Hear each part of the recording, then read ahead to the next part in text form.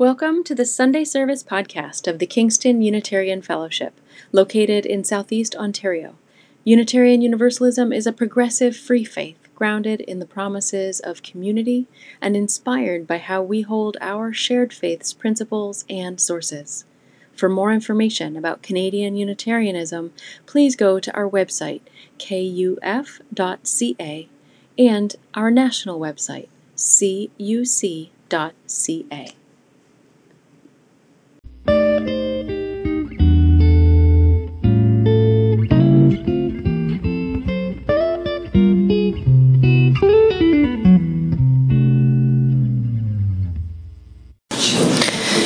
Good morning and welcome to the Kingston Unitarian Fellowship.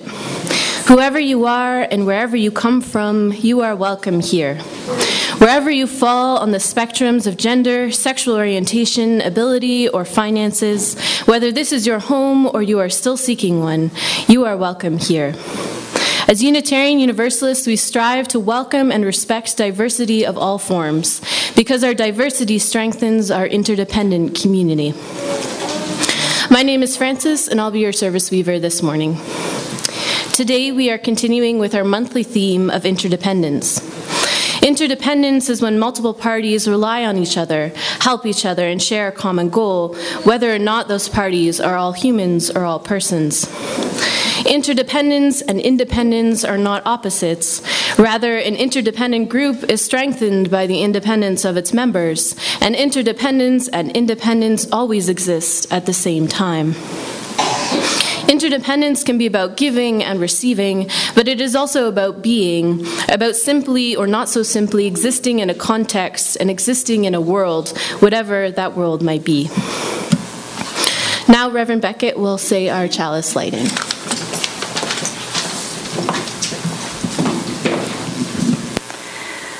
Author Leslie Jamison writes, "Empathy isn't just something that happens to us, a meteor shower of synapses firing across the brain. It's also a choice we make to pay attention, to extend ourselves." I'm trying to figure out what y'all are looking at, so I'm going to turn it off.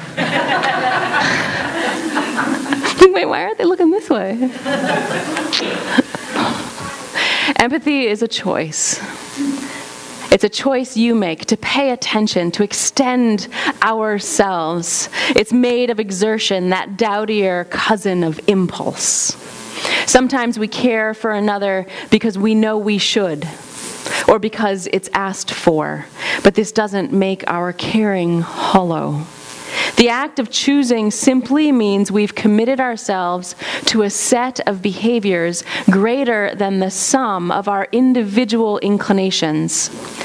This confession of effort chafes against the notion that empathy should always rise unbidden, that genuine means the same thing as unwilled, that intentionality is the enemy of love.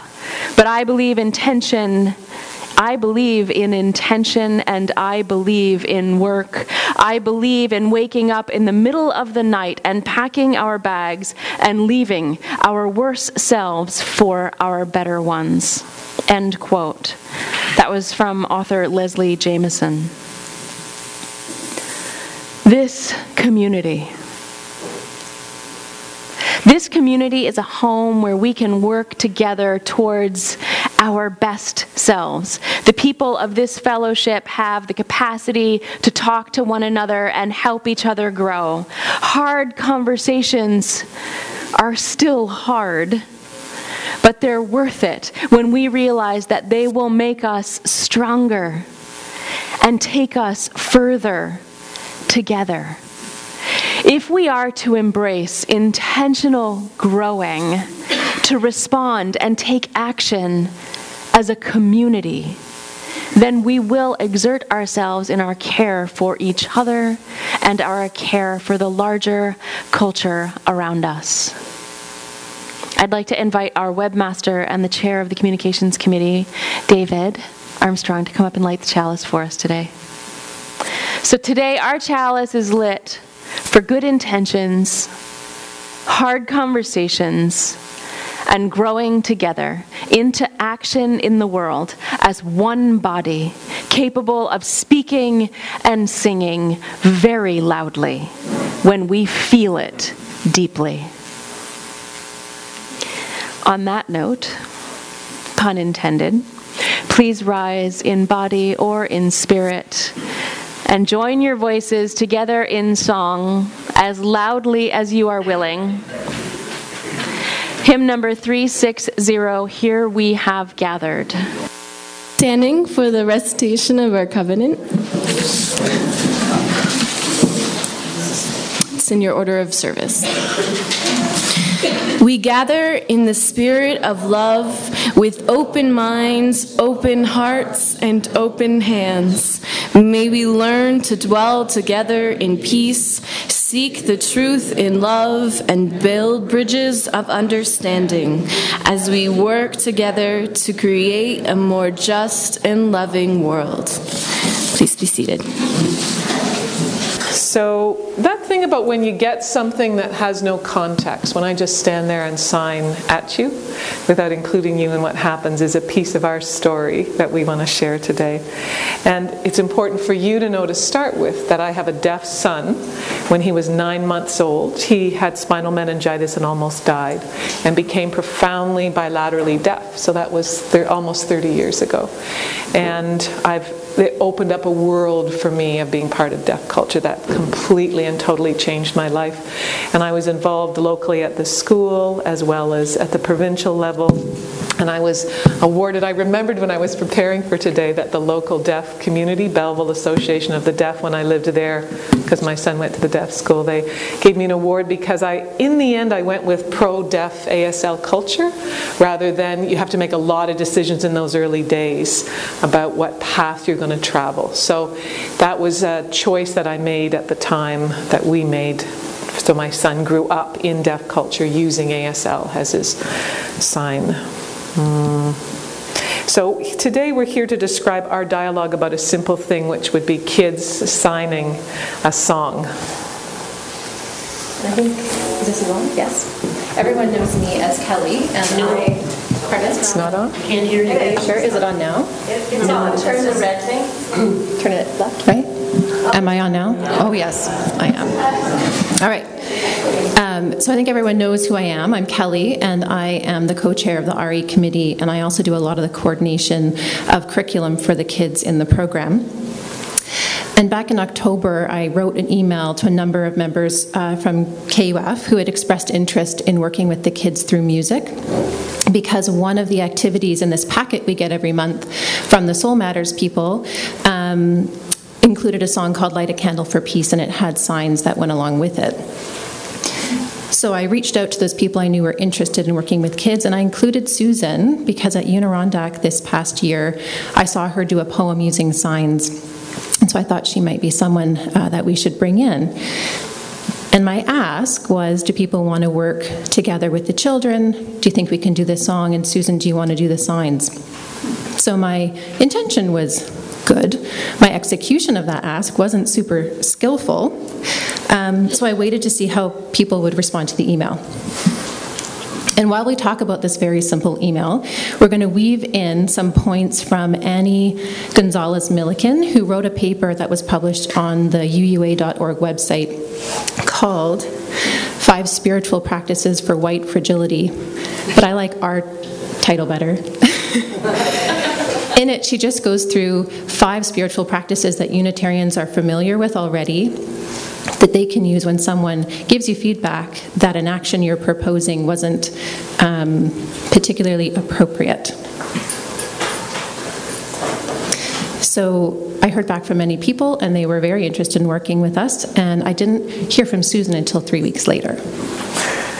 So when I got the lovely email from Kelly, I was like, right? That thing about let's just learn and let's just teach the kids a sign to the song. And so I sat with it for 3 weeks. And my heart was sore, and I didn't know whether I should respond. I thought, just don't respond. And I went back and forth, back and forth. So I finally took the risk to email to Kelly and say, is this on the next slide? Yes, it is. Can you go to the next slide? Thanks, Selena. So I responded with, I wanted to build an approach that was inclusive and grounded in principles of understanding of the deaf community and ASL as a culture and linguistic language. And I felt that singing a song or book in ASL is not culturally inclusive or sensitive to the complexities of the history of oppression within the deaf community. And because I'm a politically grounded person who's been doing anti-racism, anti-oppression work for years, and being part of the deaf community in that way, this really brought up for me. And so I really was trying, I didn't know Kelly very well. I mean, I've only met her a couple of times. And so I was as nice as I could be, but I was troubled by the interaction. I didn't know what to say. So that's what I said. So Susan's response was, ugh, and frustration. And mine was one of horror, because I instantly saw what she was saying, and I didn't know her very well, so I didn't want her to think I wouldn't agree. Because I'm someone who, on an ongoing basis, as opposed to in a reactive way, have been working on anti-oppression. So I was worried. I was worried what she would think of me. I was worried what other people on the email thread might think of me. And I kind of felt a bit defensive, because I'm just a volunteer. I was trying to do something good. But in her article, Annie Gonzalez-Milliken says, it's really normal to feel embarrassed or guilty or ashamed when we feel good about acting on our values, and then someone gives you the feedback that something that you are proposing is harmful or misguided. Some people feel really self-righteous. Some people might completely shut down or just say, you know what, forget it then, let's just not do it. So her main point is that while those reactions are understandable, they are less than helpful.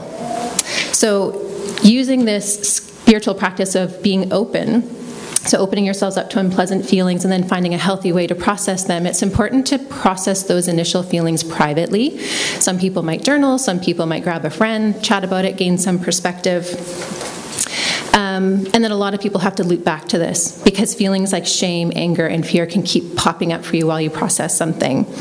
But once we identified our feelings, we can let them go, we can move on to wonder. So that's the second principle. So curiosity is amazing for breaking down and decrease those feelings of defensiveness. So I had to wonder and ask myself, what can I learn from this? Why does Susan feel this way? What is it about ASL and deaf culture that I had the privilege of not knowing or thinking about? So no matter where we are in our journey to decolonize our minds, we can always learn more, and it's important to do your own research as opposed to responding and asking someone to educate you. So I Googled autism, which is not autism, it's autism, so, you know, someone being more in touch with, I guess, the hearing community, not as aware of the deaf community. So there's a lot of things on there about the harm, or the potential harm, about YouTube videos that use ASL signs and encouraging kids to use them as part of music when the ASL signs have not been vetted or the video hasn't been produced by a member of the deaf culture. I also belong to a supportive group called Mothers Beyond Belief. So it's a bunch of atheist moms. And we have unpacking groups. So there's unpacking racism, unpacking cis heterosexual privilege, and unpacking ableism. So I got a lot of support from them, and they actually edited and gave me feedback on my email response to Susan. So when we practice wonder, when it's a spiritual practice for us, we're also practicing humility and openness to your spirit moving. So this is my response. Really quickly, what I say is I thanked her for calling me out. I apologized sincerely. I let her know that I loved her suggestions and I wanted to implement them, so I invited her to the next RE meeting. And I let her know that I had reflected on what I had written. So I accepted that while my intentions were good, my words and actions were hurtful, and I chose to see Susan's email as a gift and an opportunity.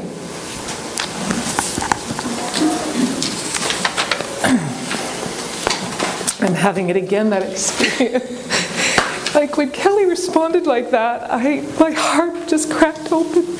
The isolation and the loneliness that we've experienced. No one in my community learned to sign. My son doesn't come to any family gatherings.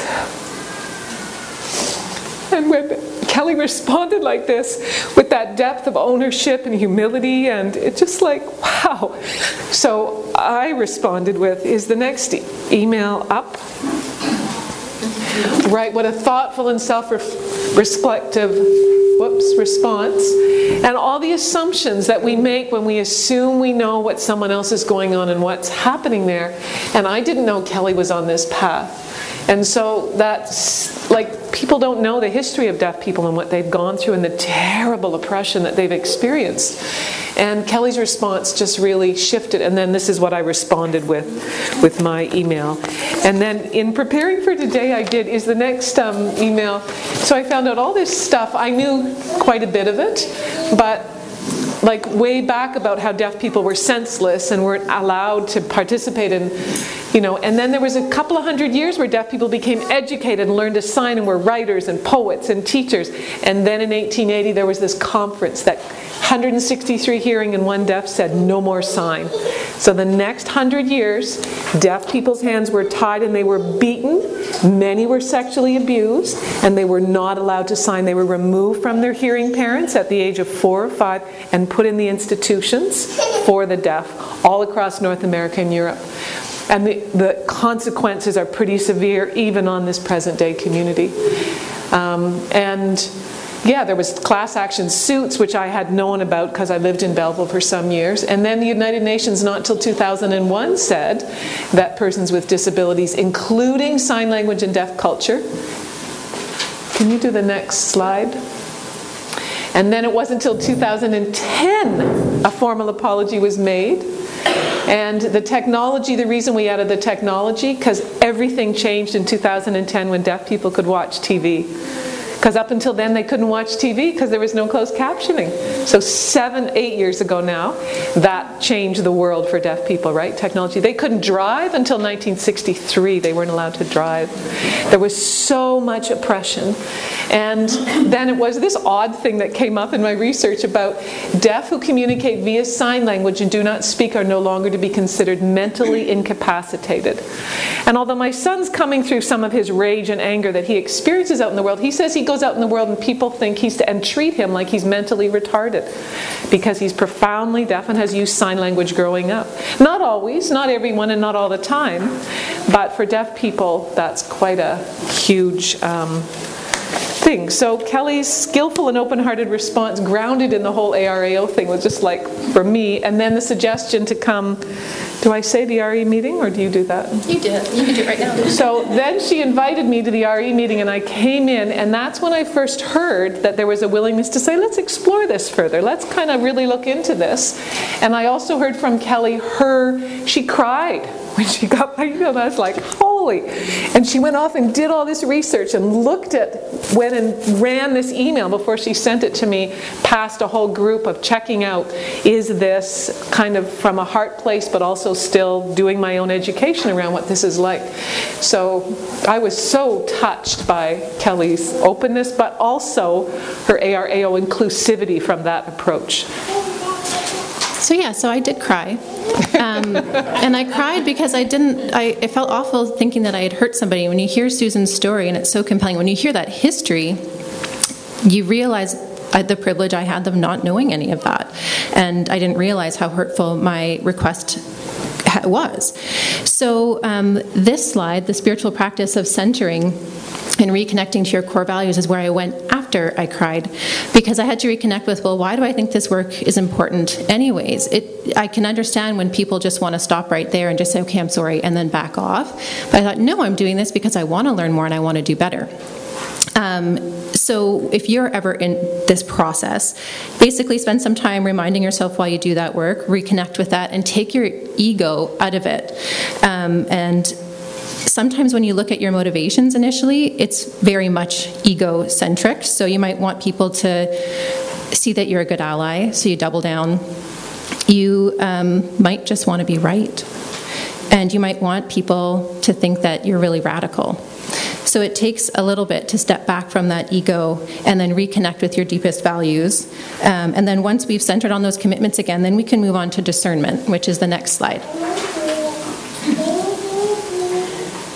So basically you have to figure out what you're going to do now. And when you've received feedback that something that you've done is problematic, there's a lot of factors to consider. So your own personal identity, your social status, the various roles you might play in your relationship to others. And then it's important to think about your next steps and how they might impact people, whether they might harm them or help them. Annie Milliken says, this is because there is no one right answer, and this is because there is no one perfect way to be an activist or an ally or dismantle white supremacy or the patriarchy, etc. So once we've learned about the limitations of a tactic that we were once really excited about, then we can make a more informed and intentional choice about whether we do that or don't do that and respond. And that's the next slide. So that's the final spiritual practice, is actually responding. And if you've done all the other steps first, then your response is probably going to be the most grounded and helpful and mature that you could come up with. And it's important to remember not to ask people who face an oppression that you don't to stop expressing their opinions or to express them differently. So if Susan hadn't written a kind letter, if she had come across as actually kind of upset or rude, that's okay. I can't ask her not to feel those things. Or at least I wouldn't let it prevent me from taking the next necessary steps. So Annie encourages people to lean into the spiritual practice of gratitude when responding in writing or in conversation. When someone offers you feedback. And it can be as simple as, especially when it's in person, thank you. You gave me a lot to think about. And then you can go away and do your work. And so one of the questions that's been coming up for me is, how do I step forward as a skillful, educated ally, committed to doing this anti-racism, anti-oppression work in a way that is inclusive and grounded in spirituality? So this experience for me with Kelly, and then meeting her amazing daughter, Scarlett, and she told me, she learned how to sign. She's 12 years old. She learned how to sign. I'm like, yeah, okay. So she said she'd really like to sign with you. So I go down and meet her like a month ago, and I was like, she responds back to me, fine. We have half an hour of conversation with no voice. She taught herself. In my 30 years, I've met one person. Do you know how many people, dozens and dozens and dozens, family, community, have said, I wish I knew how to sign. I wish I could talk to Lou, but I can't, and I don't have the time, and right? Like, I've heard that I don't know how many times. People just feel like they can't do it. And this amazing Scarlett, in 6 months, just took it upon herself to learn how to sign, enough to communicate directly to me for half an hour. She's going to run into any deaf person and say, she can just do that. And and of course she's 12, so her brain might be more fresh than mine. But nonetheless, she did that, and so anyway, I was really rocked by that. She's pretty awesome. It was a pleasure to connect with you, Scarlett, and get to know you in the midst of all that. Yeah. So this is our action plan. This is how we're growing together. So we're going to have someone come from the deaf community to speak with us on a Sunday. We're going to have someone work with the children on that song and teach them a bit about deaf culture. We can celebrate that we did all that work and then sharing it with you all. And then we can continue to learn and apply these principles to other situations. And just so that you know, I did contact Katie Covey, who is the person who coordinates the Soul Matters RE package for RE. So we'll probably also develop a disclaimer for other religious educators so that they don't run into the same problem or make the same mistake. And I'm going to close with words from Annie. And she wrote this article, by the way, in response to problematic, well-intentioned things like the safety pin campaign and the pussy hats during that march last year. So her powerful words are, "This movement needs us, and we absolutely cannot give up because it's hard or because everything is complex.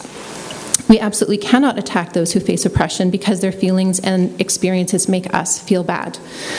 We must instead use these terrible times as an opportunity to become better versions of ourselves, the most spiritually mature and grounded people we can possibly be. The world needs us desperately. There is no other option." Thank you.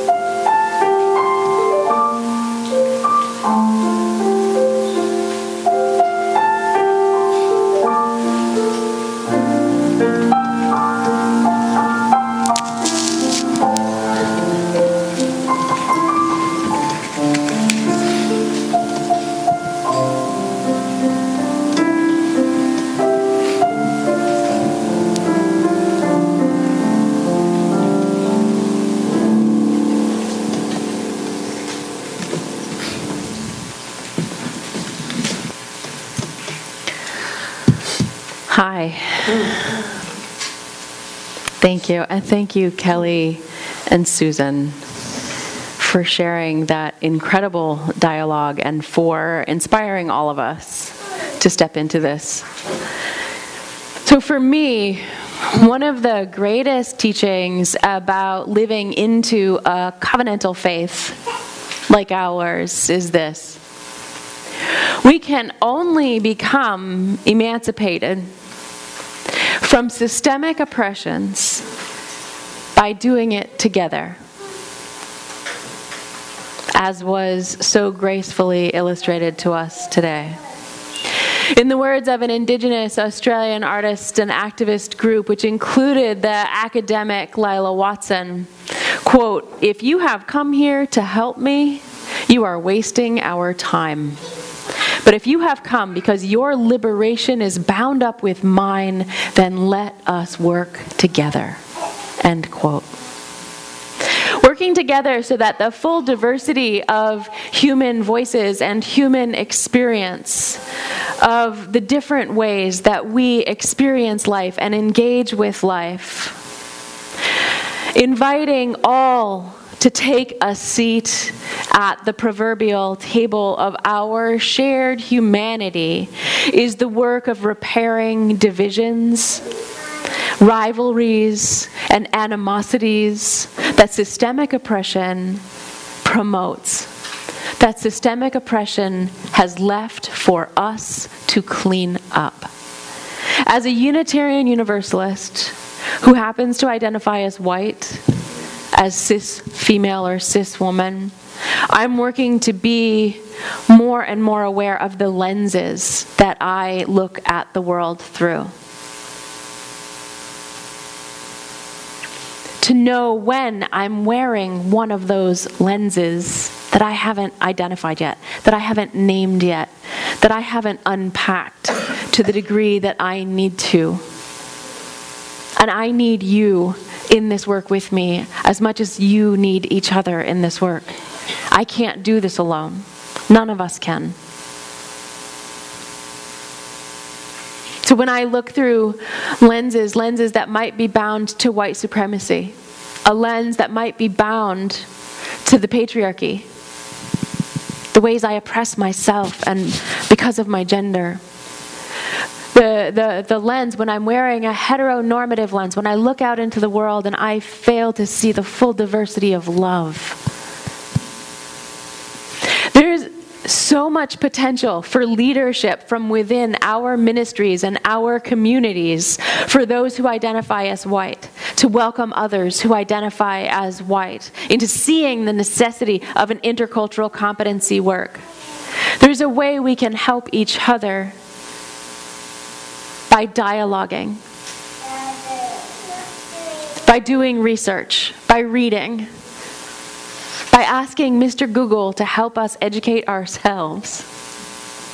For those who find themselves to be heteroromantic, welcome others who are heteroromantic into conversation so you can figure out where that lens is preventing you from seeing things. Or for those who identify as male, talk to others who identify as male and figure out, okay, how is this lens blocking me from seeing the full scope of difference and experience that is human life?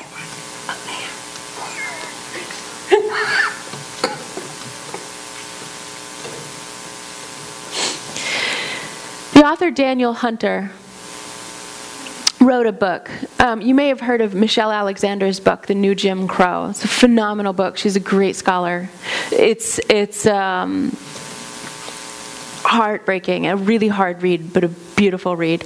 Daniel Hunter wrote a follow-up called Building a Movement to End the New Jim Crow, an Organizing Guide. And he offered a framework I'd never seen before.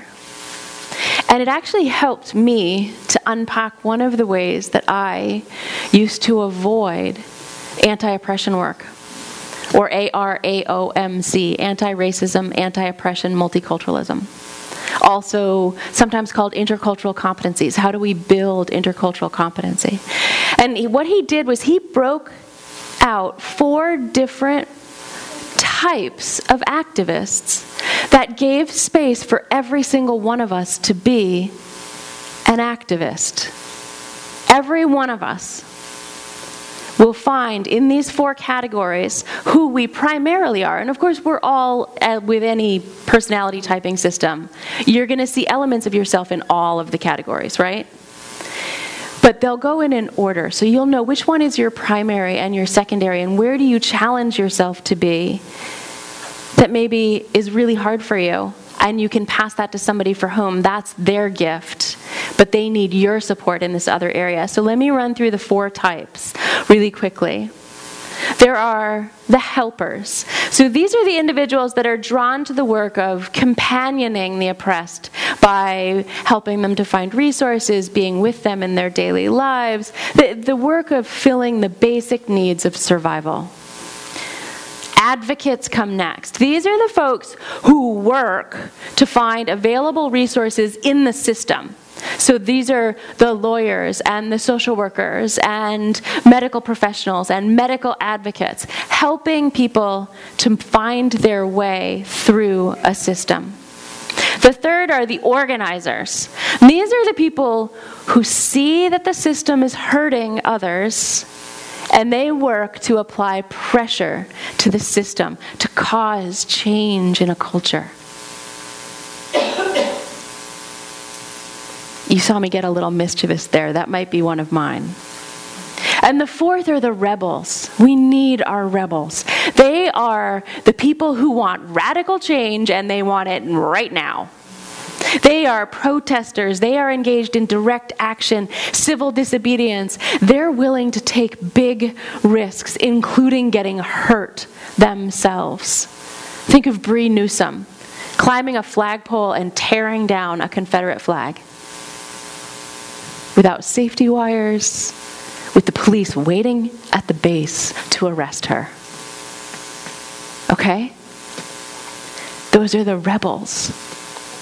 We have all 4 of those types of people in this community because we are all activists. If we look at it this way, if we welcome each other as everyone is, I'm going to speed up, I promise. Our liberation is bound to our interdependence. Theologically, I see Unitarian Universalism and Buddhism as having a lot in common in terms of these ideologies of ethics and justice. Both hold being the best person we can possibly be, being in relationship with our community, our people, our fellowship, right here, this roof that we gather under every Sunday, as high ideals that benefit ourselves and all beings.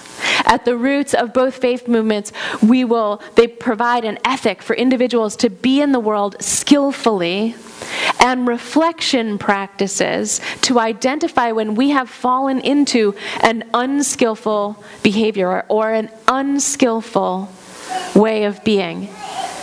This can be accidental, and a moment of unskillfulness was unpacked for us beautifully this morning. But this will happen to every single one of us. Don't avoid social justice work because you're worried about being unskillful. I promise it will happen, so we can do it together and hold each other through the unpacking. Our faith guides us to be in true relationship with one another while working towards justice and equity. The justice and equity our free faith calls us to promote in the world. So I got pulled into the work through my ministry, through my call to be a minister, through Unitarian Universalism, through my Buddhist theological training, through feminism, and the ways that I see that as something to work on. I got pulled into this because I just straight up have a desire to leave the world a little better than I found it. But I began so far from this. My journey to understanding the moral imperative of anti-racism, anti-oppression, and multiculturalism work has been beautiful and frequently painful. I came from a family that blended classes: educated middle class maternally, working class immigrants paternally. On the maternal side, Quakers and Unitarians, long histories of social justice work. On the paternal side, the systemic wounds left by immigration, by class systems, by oppression. My early exposure to social justice and volunteerism came from the maternal side of my family, obviously. My grandmother was involved in women's rights, in education, in global peace work. And unfortunately, she would frequently and stridently disparage family members who weren't involved in that work with her. This was bullying and highly critical. And this way of interacting with the rest of us is likely why none of us joined her, ever. This way of engaging with social justice work left me feeling unwelcome. It left me feeling alienated. It left me feeling incapable of doing the work. And the world around me continued to challenge and invite me to go deeper, to have my own conversations for my sake and for the sake of my ministry and for the sake of anyone I would ever be called to serve. I began stepping slowly and gingerly, just waiting for somebody to bully me, to stridently tell me that I was doing it wrong. I started showing up for groups, like showing up for racial justice or the Religious Coalition for Reproductive Choice and a whole bunch of other work and groups where I was studying and stepping into my first ministry. And soon I was promoting events and actions, and occasionally I was attending events despite not really loving huge crowds. Shocking, I know. And then a moment came when I simply couldn't go slowly anymore. I dove in head first. I signed up for a class on having a course, an online course, and having hard conversations about racism.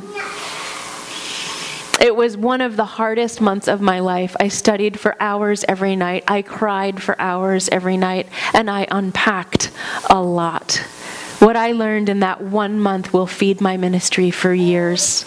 And it broadened out, because I walked away from the experience with a clearer view of my own white fragility, yes, that's a real thing, of systemic racism, and of a broader understanding of systemic oppressions. I got woken up so much more deeply because I chose to educate myself about this. From my family of origin, I may have learned a little bit about how I don't want to do it. But not that I don't want to do it at all, just how I don't want to do it, right? This, one of the ways I've seen this done really beautifully is it's called a small group social justice ministry, and it's a model where we sit in circles and we talk. It focuses on creating space for this faith woven with social justice work. A meeting would look like this. The first half of the meeting would be about UU identity, about spiritual practice, about personal reflections on specific social justice actions and what we learned from it, from our mistakes, what we learned from them. And then the second half of the meeting time ends up being the business agenda. This is the business of that group and what we're going to do. That's just one model. So whether a person is a helper or an advocate or an organizer or a rebel, we are all valuable to this effort. The promises we make, our covenants with each other, are the ground of our ARAOMC work. And because I have faith, because I have love, and because I have a community, I will now go in search of liberation, knowing that mine is bound to yours. So may we welcome the helpers who companion those being oppressed in meeting the needs of survival. And may we welcome advocates who work the systems and the networks to aid the marginalized. And may we welcome the organizations who see how systems are hurting people and whose actions change cultures. And may we welcome the rebels who take big risks, and with their bodies and their freedoms, they seek radical change through radical action. And may we always work to discern what is skillful and what is unskillful about all of the ways that we can be in this work together, so that we can unlock our potential to do it together as a fellowship of human beings. Hari Om Shanti Shalom. Peace. Blessed be. Thank you for joining us for this Sunday service podcast from the Kingston Unitarian Fellowship.